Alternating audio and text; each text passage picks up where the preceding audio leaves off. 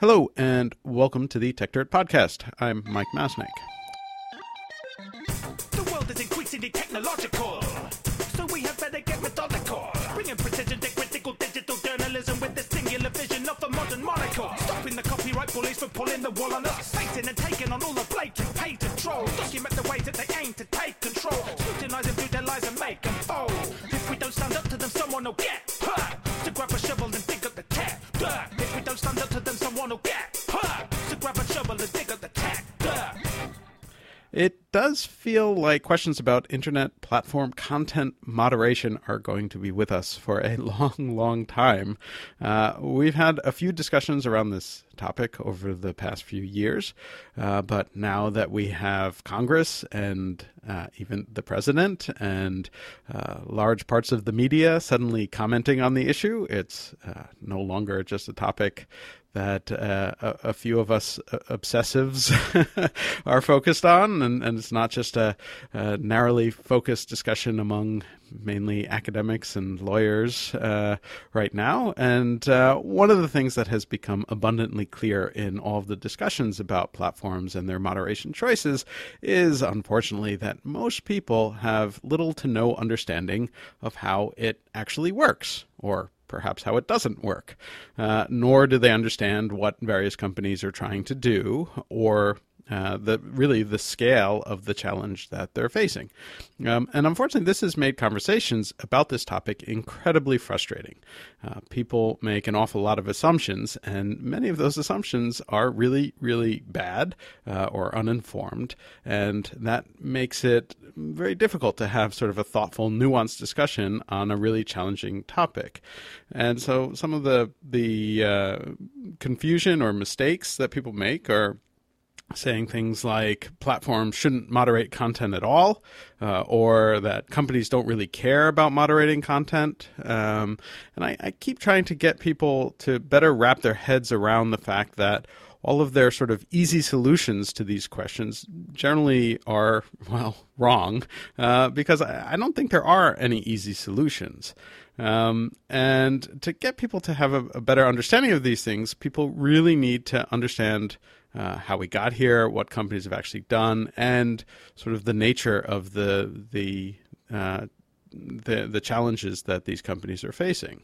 Thankfully, a few months back, then Yale PhD student Kate Klonick published a really incredible paper in the Harvard Law Review entitled "The New Governors: The People, Rules, and Processes Governing Online Speech." And while I recognize that not many people may choose on their own to read a 73-page law review article, I cannot recommend this paper more highly if you really want to understand the issues behind the content moderation debates. It goes through the history of content moderation online, including the laws, the corporate culture, and economic incentives, as well as how content moderation actually works and what impact it might have. Klonick is now an assistant professor at law at St. John's University and is joining us on the podcast to discuss both her paper and the general questions around content moderation. So, Kate, welcome to the podcast. Thank you so much for having me. Sure. So the paper it turned out to be really, really well timed and important, as this discussion has suddenly become, front page news. Why did you choose this particular topic when you did? Yeah, that's actually kind of a very funny story. Well, I think that, as part of my work at Yale, I was working on internet law and issues of speech and online culture. And I actually started researching how things came down under the copyright provisions and notice and takedown. And that actually didn't end up being as interesting a story. And people were very reticent to talk to me. But in the course of researching that, I found this, I found out all about content moderation, and I have to credit Jeff Rosen's early work on this. And he wasn't writing for Nothing Publications. He was writing for the New York Times Magazine and for Wired and stuff, talking about this in 2011 and 2012 and talking to a lot of the same people I talked to. So he was really on top of this. But for some reason, it didn't have purchase, I don't think, with people understanding what was fully going on. And part of that is because I don't think people understood in 2010, 2011, really the nature of what social media was and what it was going to be. So I don't think that they were even at a place where they could kind of understand these big ideas that would possibly challenge it or crop up. So when I turned to it in 2020, I guess it was 2015, 2016, I just kind of realized that there needed to go back and do a lot of Jeff's work again, and then to also kind of add to make a holistic kind of history of how this had happened. Because what struck me was that these companies that had emerged in the intervening time, there were really only three: Twitter, YouTube, or Google, and Facebook, and that they had developed their own policies, each in like a very different way, and that we had no idea how that had happened, and it had to be a really interesting process. And so that's kind of why I dug in.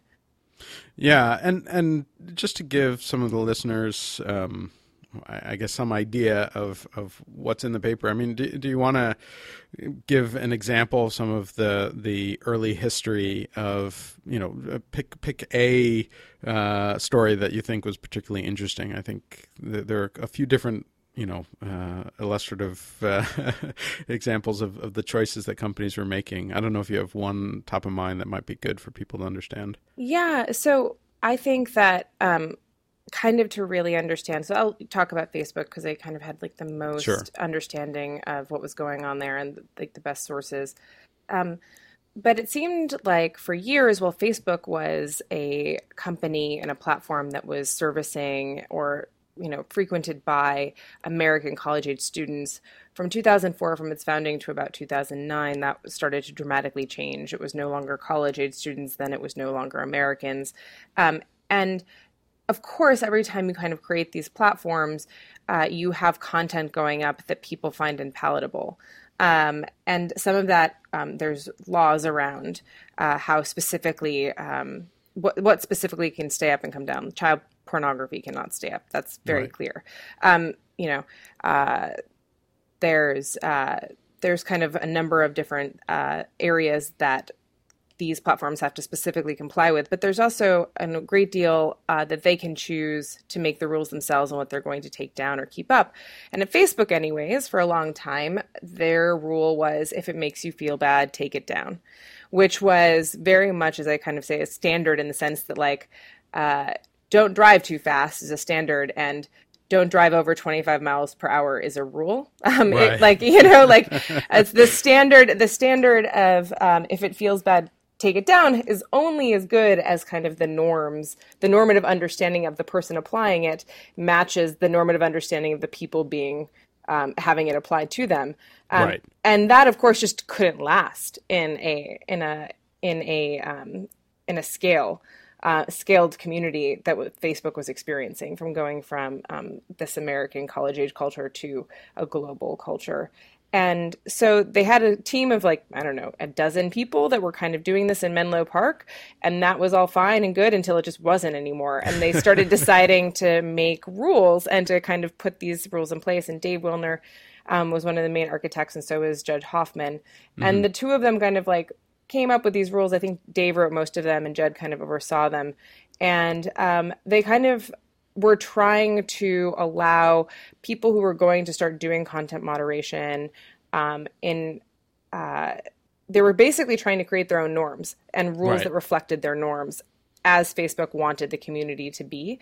And then those norms had to be teachable to outside people. So you had to be able to train content moderators in the Philippines or India or Eastern Europe or Ireland on these types of standards. And they had to be based on exactly what they could see in front of them on the screen and not any type of normative implication that was around whatever they were seeing. And so, I think that kind of one of the best examples of one of the things they struggled to in the early days to really kind of get their mind around was they had a no nudity policy.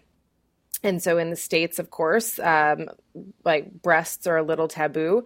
And so that meant that like they couldn't discern when something was pornography and when it was otherwise. So they just banned women's breasts.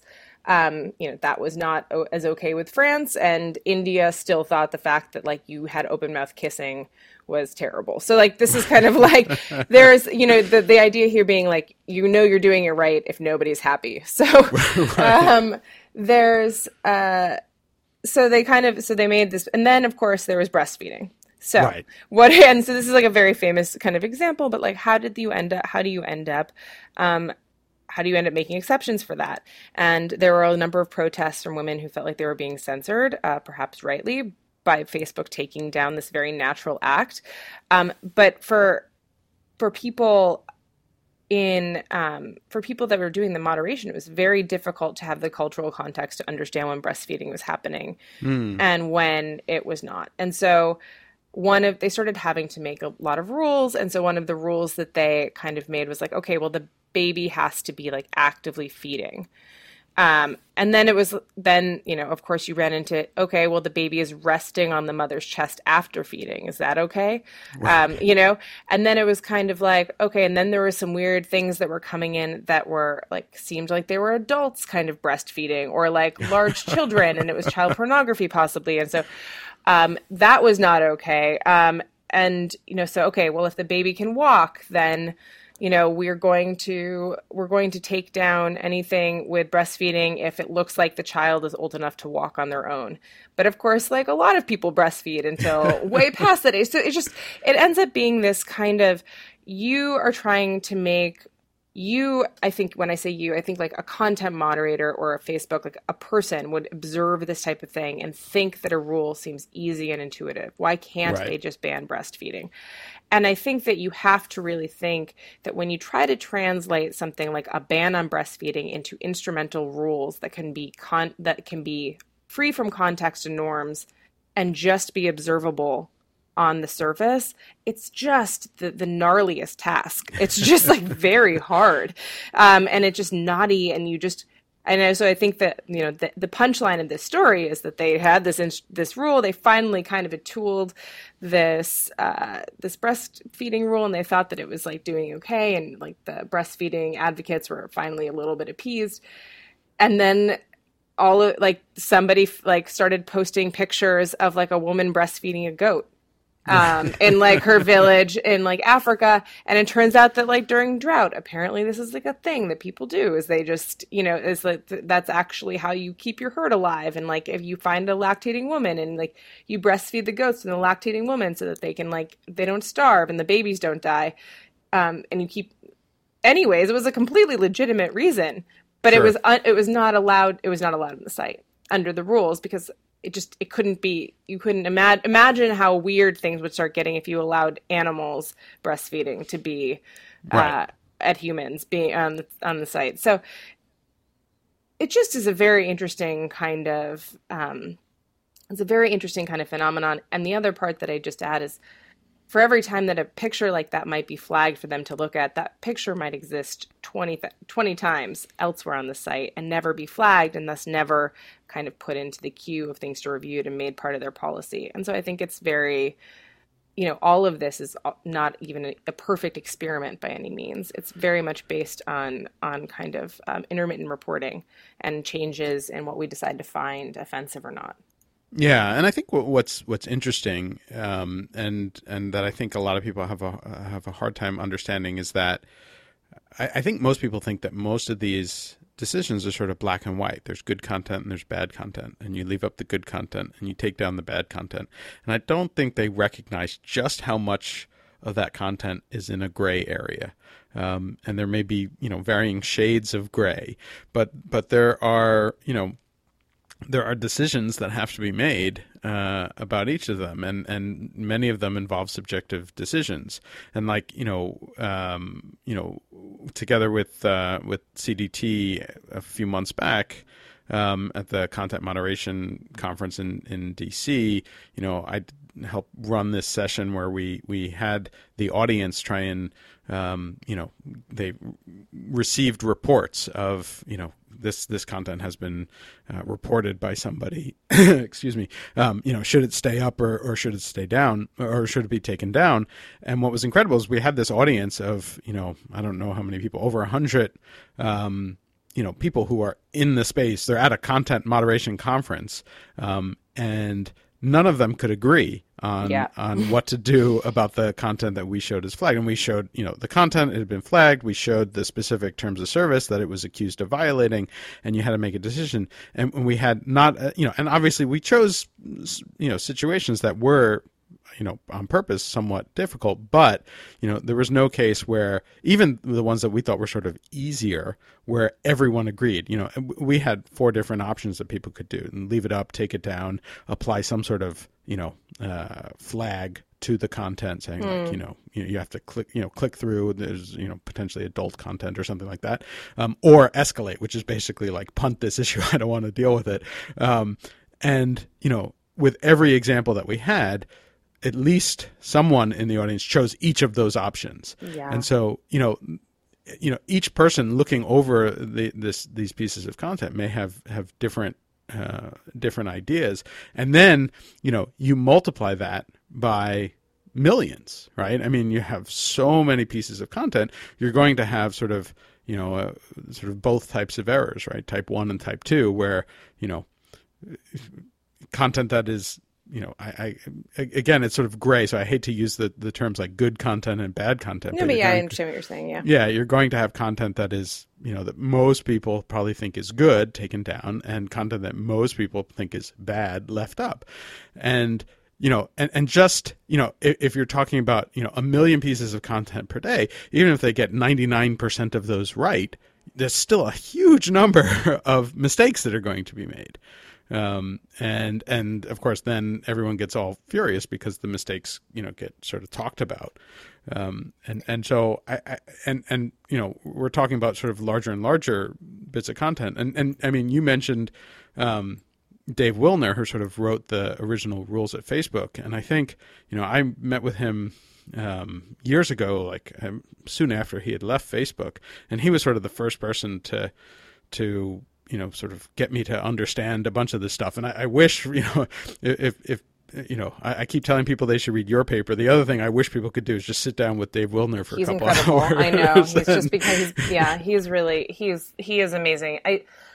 So one of the interesting things, I will also say that there is something, it's funny that I love that exercise, and I hope that we're also having, as I think there's going to be a content moderation conference, follow up to the DC one in New York on October 25th that I've organized. And so I hope that people find that it's being hosted by St. John's, and it's in Manhattan. And I think we're going to be doing this again with CDT, that exercise, which I think was so great. But one of the things that I think is so interesting about some of this is it took me forever to be able to talking to Dave and Judd and other people, and a lot of going back and trying to understand the black box. It's one thing to be in it. This is actually just super complicated to understand from the outside. Someone has to really kind of break it down. So I don't think you should blame yourself, or I think that it's intuitive if you exist at one of these institutions and you've been doing it for a while. But I think that how I break it down is actually kind of this idea of that you're kind of touching on when you say good speech and bad speech, and then people deciding what to do with it. So I would kind of think of it in 2 ways. Like, what has to happen and what is kind of starting to happen, it has happened already, but now it's being subject to a larger audience and more scrutiny, is the question of whose values do we want to express. When we say we want to keep up good content, well, what do we mean by good content? What do we mean by bad content? And what should that look like for a global audience when you're creating a global norm for speech? And so that is the private prerogative of these platforms. And they are subject to kind of reputational concerns and relevancy concerns and staying in the public trust and all of these things that create pressure. But that's kind of more or less like they just get to choose. And so they're in the process of doing that, of kind of creating more thoughtfully what they want the values to be, or what they think the value should be, and consulting people outside. and I'll get back to more on the timing of that in a second. But the second thing is the how question, which is really kind of what your content moderation thing gets down to. It is one thing to say, okay, we can decide that pornography is bad, but how you instrumentalize, which I mean, like, just as an example, like, just let's say that we decide pornography is bad, just how you instrumentalize that is incredibly, incredibly difficult. So I think that kind of what that exercise that you did in DC really shows is that, one, we can't even decide what our values should be because everyone has everyone has really strong feelings and they're very different. And two, that if you could even decide, like, or once you do decide, it's just so hard to kind of create rules that can be flexible enough and reactive enough to even do the task of capturing the speech that you don't want to see up and taking it down and leaving up the good content. It's just a very, very hard, it's a very, very hard thing to do. Yeah. And I think, part of the issue too is that so much of this is really context dependent. And it's, for a variety of reasons, sort of impossible for the people who are making these decisions to understand the context. And that might be just because the time it would take, to understand, this is a joke referring to a meme, not an actual threat on somebody's life or something like that, would be impossible, especially when, in some cases, people are expected to go through like 5,000 pieces of content per day. And oftentimes the rules are basically like, just look at this content. Does this content, as it is by itself, violate these rules that you've been taught? And expecting them to then go and apply the context for it is effectively impossible. You don't have people who can sit there and investigate, the history of a meme and somebody's referring to something else, or, even in some cases, I know, like, I've been trying to get this across lately because people will, talk about, this tweet in context or whatever. And people say, well, it's not replying to another tweet, so there is no context. And it's like, no, context means more than just like it's replying to this tweet. It could be, effectively a subtweet on something that's going on in the larger world without a direct reference to it. And if you don't understand that, you're not going to understand the context and what it means and how everyone is taking it. But, taken out of context, it could look really, really bad. And you have lots of situations like that. And you have lots of situations where the sort of subjective reality of the individuals reviewing this stuff, comes into play as well.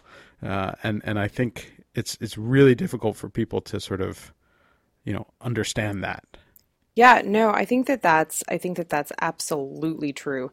But to channel Dave a little bit, I think that Dave would say right now that it's actually not about context, because what the entire point of the rules is to try to remove context, yes, because it is impossible to discern things for all of the reasons that you said, to teach the infinite layers of context and everything else. So that basically what you need to be able to do is to code context, to turn context into a series of visible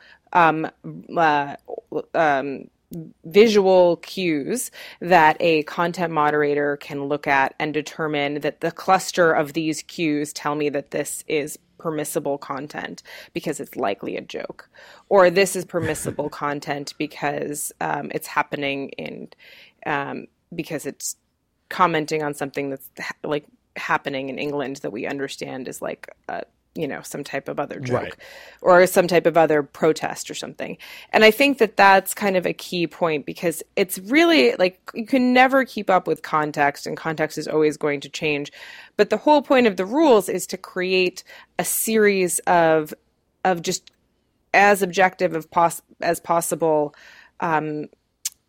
things that you can just see, because you can never totally know context. So, right, for example, when they came up with the bullying rules, technically, like, the academic definition of bullying is like a power imbalance between, an older kid and a younger kid, or a more popular kid and a less popular kid, and it takes place, around shaming, and there's kind of harassment and all of these types of things, right? And that's not an instrumentable thing for Facebook to be able to do on its platform. They can't possibly know how old everyone is and what, like, whether someone was popular that day in school or what happened in English class in, you know, in Rehoboth middle schools, like 7th grade, like, you know, that, you know, in that moment that makes this particular thing that's happening on so-and-so 14-year-old's Facebook page a problem. Like, that's just not, you know, there's no way that they can ever take that context into consideration. But what they can do is decide to make a blanket rule that says, if you report speech against you and it looks like, and it is harassment by our definition of harassment, then we will take it down. And that kind of blanket rule has problems, right? But they had to decide that, like, in this context, that type of speech likely was not going to be, like, the value of that type of speech was de minimis compared to the harm that it could cause, like, a particular individual. Right. And I agree completely. And my point in raising context is basically the same. I wasn't, you know. You're totally right. I'm just kind of trying to kind of like to cast in a slightly different terminology. Yeah. No, exactly. Right. I mean, the point is that you can never put context into the rules, and therefore the rules will always miss it, because there is no way that you could reasonably do that. And Dave is right in that, you know, you try and code in as much as possible, but one of the reasons why these things come out wrong, you know, again, wrong being sort of an absolute term for a very fuzzy concept, is because there is no way to put the context into these things. Yeah. I wanted just to touch on one thing that you said earlier, which I thought was super interesting. So one of the things too, when I'm kind of giving the history of this, and, you know, I talk about how, you know, you also asked me how I got turned on to this topic. I will also say that, like, when I started this topic, I had to spend at least 3 minutes explaining what content moderation was to every person that I met and talked to. And everyone was like, "Oh, that's fascinating. I had no idea that existed." And I was like, "Yeah, I know." And so, and like a year later, literally 9 months later, or like a year later, it was just in the front pages of the news. And there's a few reasons that all of that happened. So when Dave and Jed were kind of coming up with these rules, there was just a huge burst of people going onto Facebook, and relatedly, like starting to be an enormous uptick in the amount of content being posted. And so if you imagine that they had like 40 million people in 2008 or 2009, I forget what the exact number is, but it doesn't really matter, that they had 40 million people. And as you said, 99.9% of the content was fine, but like 0.1% was on the edge or hard questions or things that didn't matter. The chance of them making an error, I say making an error, but like the chance of them doing something that making a decision that a user didn't like or agree with, and that user having some type of power access to amplify their voice and protest and be upset, was a lot more minimal. When you get to their user base now and the number of posts that are getting flagged, it just becomes a much larger part of their product. It is actually, like, I don't think that they saw content moderation as part of their product in 2009, because it just was had not revealed itself yet to be significant. And the sea change has really been that in like the last 3 years, it has just revealed itself to be enormously significant part of their product. And so you've seen it go from being a dozen people in 2008, 2009, doing content moderation in Menlo Park, to being working off one sheet of rules to like 90 pages of like a wiki document, like, you know, like that basically is like all of these internal rules. And hundreds and thousands of moderators around the globe, to now Mark Zuckerberg saying, well, we're going to hire 10,000 moderators and train them on these rules. And they have just delegated huge teams of people to figuring out what those rules should be. And it's, and I think that's a really important thing to talk about why all of a sudden this is kind of coming up, and why it's going, I think, as you said rightly at the head of the show, it's going to keep being an issue. It's not going anywhere anytime soon. This is like the new way that we speak. This is the new public square. This is the new, this is a new central commons for everyone, and it's just a very it's a super important thing to have to be able to understand. Yeah, and sort of related to that, right? I mean, so you talk about sort of the 90 pages of rules and being able to train people, but, and those rules are constantly changing because, you'll start with a simple rule like no nudity, and then every one of the gray areas will start to pop up, and you'll sort of build in exceptions and clauses, and you're sort of creating, what is effectively a set of laws, right? Now, one of the concerns about this is that it's a set of laws that are created in a very undemocratic fashion and often in non-transparent fashion, right? And so some people are perhaps rightly or perhaps not concerned about the sort of lack of transparency about those rules and kind of how they're how they're enforced. And so, I think some of the reason why people think that companies are doing nothing is that most of this is done in secret, right? Yeah, I mean, for a long time there's been an incredible increase in transparency about this.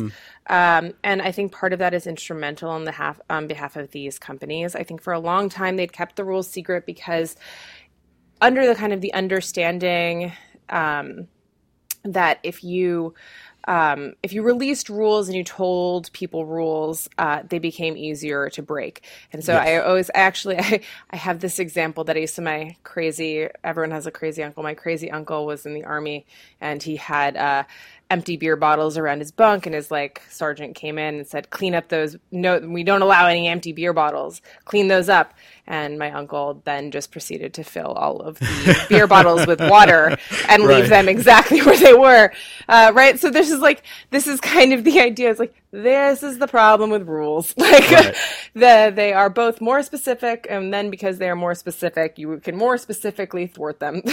Right. Well, it's not. I mean, you said break the rules, but it's the opposite, right? It's really gaming the rules, right? It's complying, but but it's breaking the spirit of the rule, which is I guess we're kind of getting into a circular discussion of what the point. Rules are instrumentalizing kind of the spirit of the rule, which is kind of a standard anyways, which is based on a norm. But yes, the idea is that you're not relying entirely on some normative understanding. But yeah, I think that that's a really great point to point out that there was no breaking of the rules. It was complying with the rule, but it was still.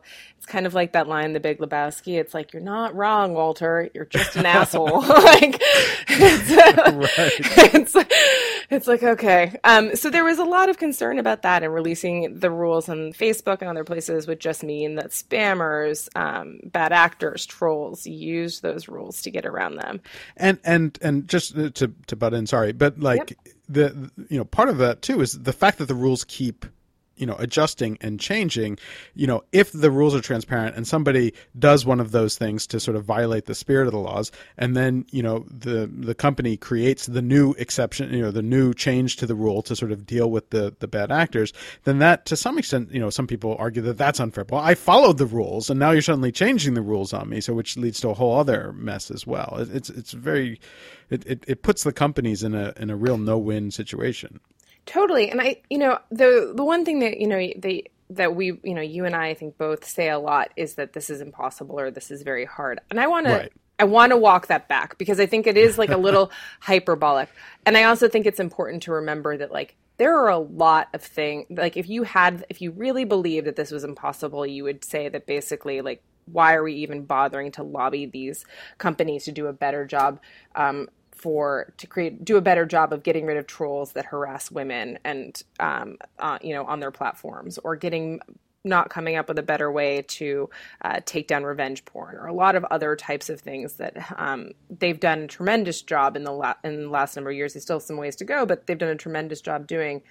And I think it's really important that there's a difference between understanding exactly how hard it is and being accepting of that, but not compliant. So basically, you can understand exactly how hard this is and have sympathy and empathy. But I think the more productive solution is, okay, we get that this is really hard. I understand that you've been working on it and you've worked on it for years. But here's how I think that you could make everything better.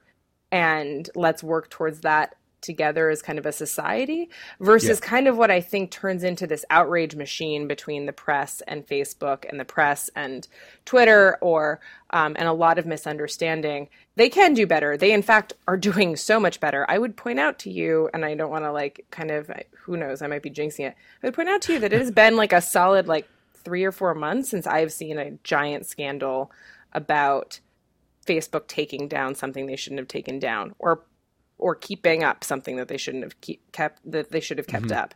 And so that's actually fascinating to me, because there was a period for about 2 years there that every 6 weeks there was some giant scandal. And what that tells me is that they were doing a much better job at creating administrable rules, training people on them, and hitting what their users want to see or don't want to see. And we're not having, it's kind of like when people don't publish null results, like we don't, they're not, we're not seeing, like, you don't see the null result. But this is a tremendous null result. Like, this is this is actually a very good indicator that maybe they're doing a better job, than we give them credit for. Yeah. No, I think that's true. And I should be clear too. Like, I agree. When I say it's impossible, I mean it's impossible to do perfectly, right? There are always going to be some mistakes. What I would like is for people not to assume that those mistakes are indicative of bad faith or no concern, or the company's not even thinking about this, or or just being interested in what makes the most money, or things of that nature. Oh yeah, I am equally just fed up with them. I am bored. It's very tiring. And I think that there is maybe starting to. I did this Radiolab podcast. There was the Vice piece that came out. Yep. And I do feel, and I wonder if you feel this way too, like, do you feel like there's been this kind of recently, there's kind of people are seeing it a little bit differently? That there's been a little bit more kind of room for people to be having a conversation about the fact that, like, maybe these are hard questions and maybe this is getting a little bit better?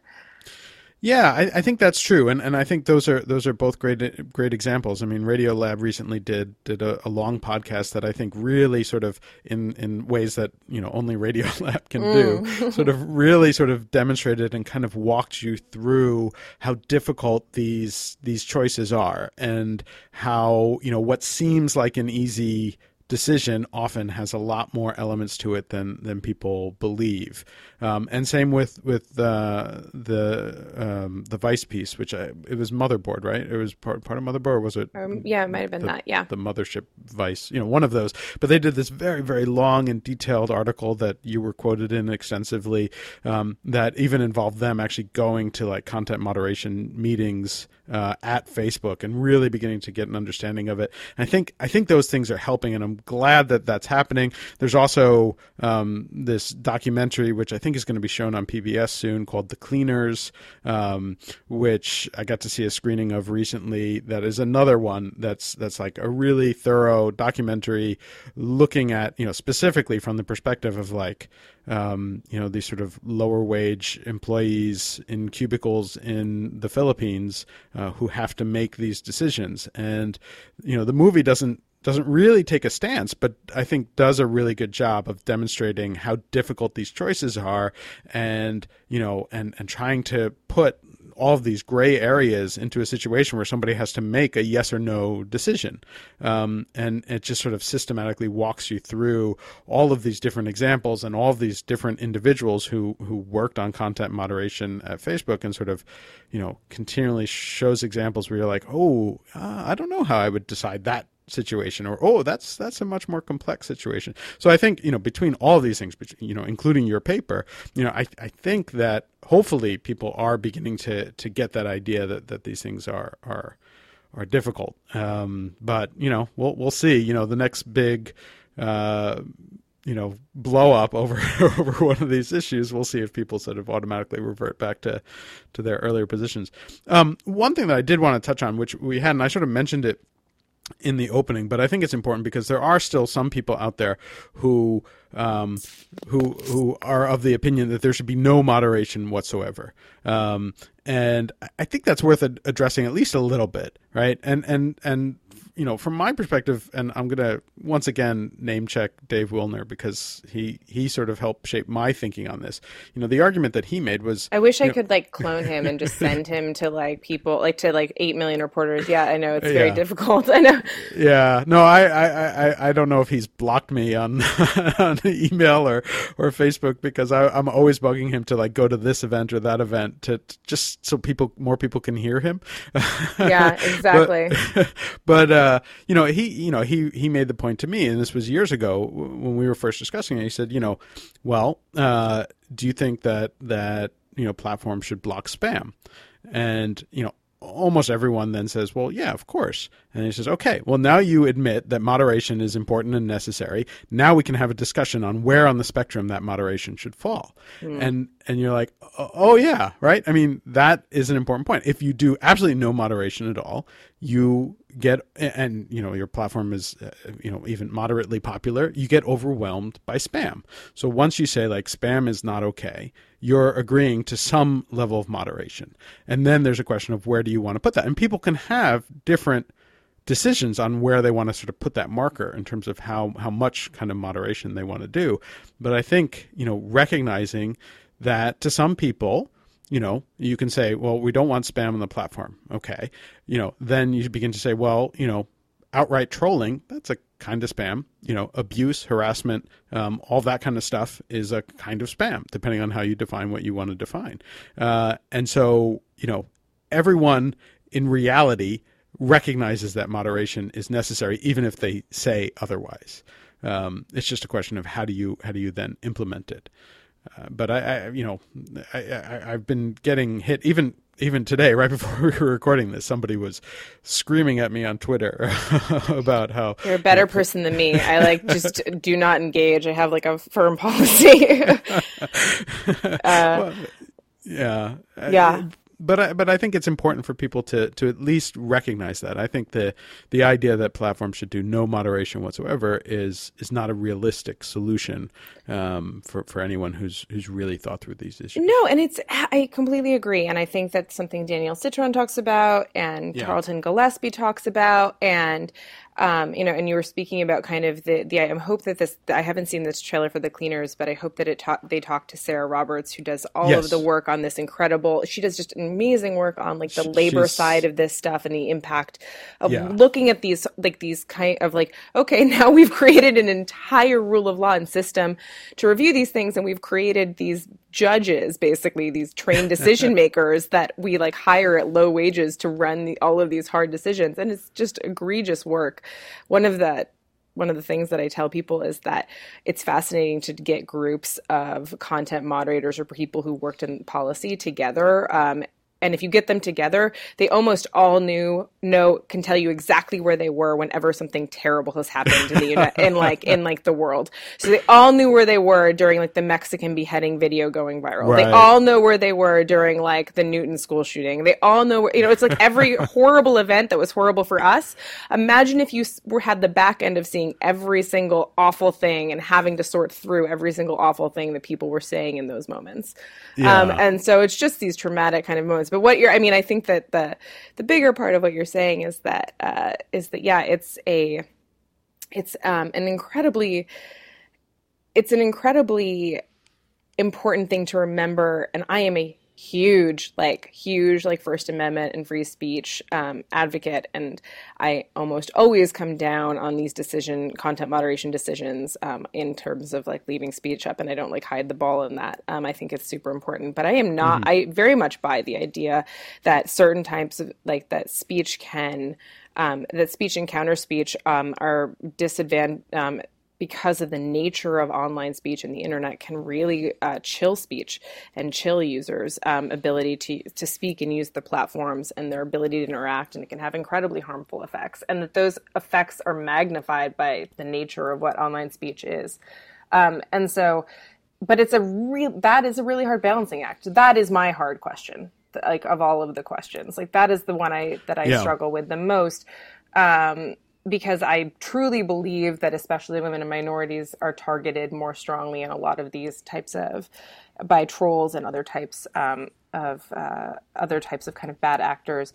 And I really believe that like while I really believe in the idea of counter speech, I also just understand that practically having 1,000 replies to like you posting a video about, speaking about your feminist intuitions or whatever else, of people sending vitriol at you is just a very high price to pay to speak. And a lot of people would rather than choose not to speak. And so there has to be some type of moderation level that falls in to like all of these things.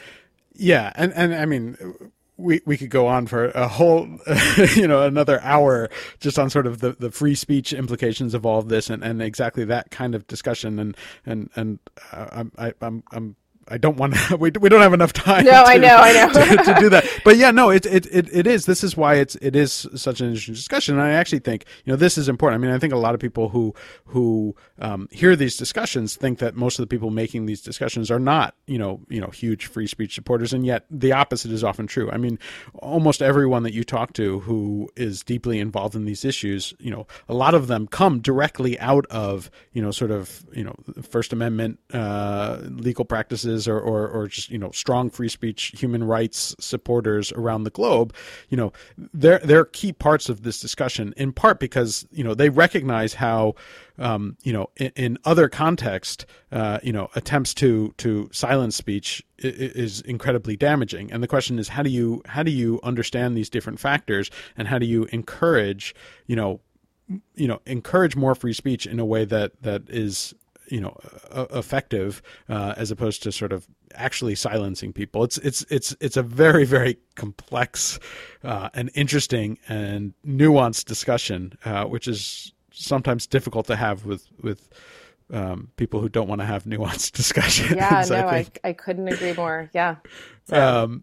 Yeah, no, it's there's a whole bunch of different, important things on that. And just to circle back on one thing, Sarah Roberts, who's professor at UCLA, she was, I think she was an advisor to the film The Cleaners, and she appears sort of somewhat briefly in The Cleaners. So it definitely takes into account a lot of what she's talking about. It's a really, another one of these things where we're seeing all these examples of people beginning to have these discussions, beginning to understand them, and hopefully that'll lead to sort of more thoughtful discussions and more, more nuanced discussions about these topics.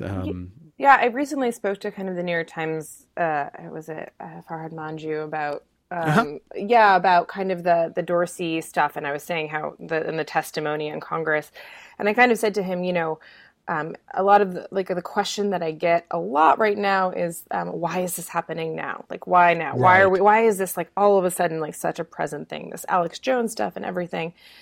And I am often, I was recently on the job market, and I'd present my paper to law schools and faculties, and people just were like, you just seem like a tech utopian. You just seem, and I'm very like, okay, guilty a little bit is charged, but right. I am like not, I'm also a pragmatist. I just think that we are, and I'm also I have a background in cognitive psychology and cognitive neuroscience. I think that we are very much in this norm setting process. Right. We just have not understood this world. We're just like kind of like sacks of meat walking around trying to figure out what the heck is going on the internet, this new like crazy space. And we have no idea what to do. And I think that we're slowly starting to grok exactly how this works and to put new things. Now I think that there is a new conversation happening around online shaming and a new consciousness around online shaming that wasn't there before. Fake news was not a concept that people thought about. I kind of thought it was always hype, like all of this stuff about fake news. But even if it was always hype, the effect of talking so much about fake news has made it so that everyone is a little bit more skeptical in a good way about what they consume online. And so like there are like all of these types of things that are happening in the background that I think I am hopeful, I am optimistic will eventually kind of drown out all of kind of the negative and some of the outrage machine, the too quick to respond mechanisms that have fallen into place. And hopefully we'll get to a better place, but it's going to be a while, I think. Yeah. Yeah. No, I think that's true. And I also think that's probably a good note to close out the podcast on. And hopefully we'll see that. But I'm a little skeptical about how long it will take to get there. I agree that eventually people will sort of hopefully begin to recognize this stuff. But the outrage machine is very tempting for a large number of people. I know. I'm very aware. It's like, so it's like a little bit of, maybe I am a little bit of a crazy optimist about this. I just have to be, or otherwise I'd just be kind of like have to give up and, jump off a building or something. Yeah. Well, I mean, it's good. I mean, I'm usually, accused of being the crazy optimist. So, being on the pessimist or slightly more pessimistic side is kind of neat for me. Yeah. Exactly. Anyways,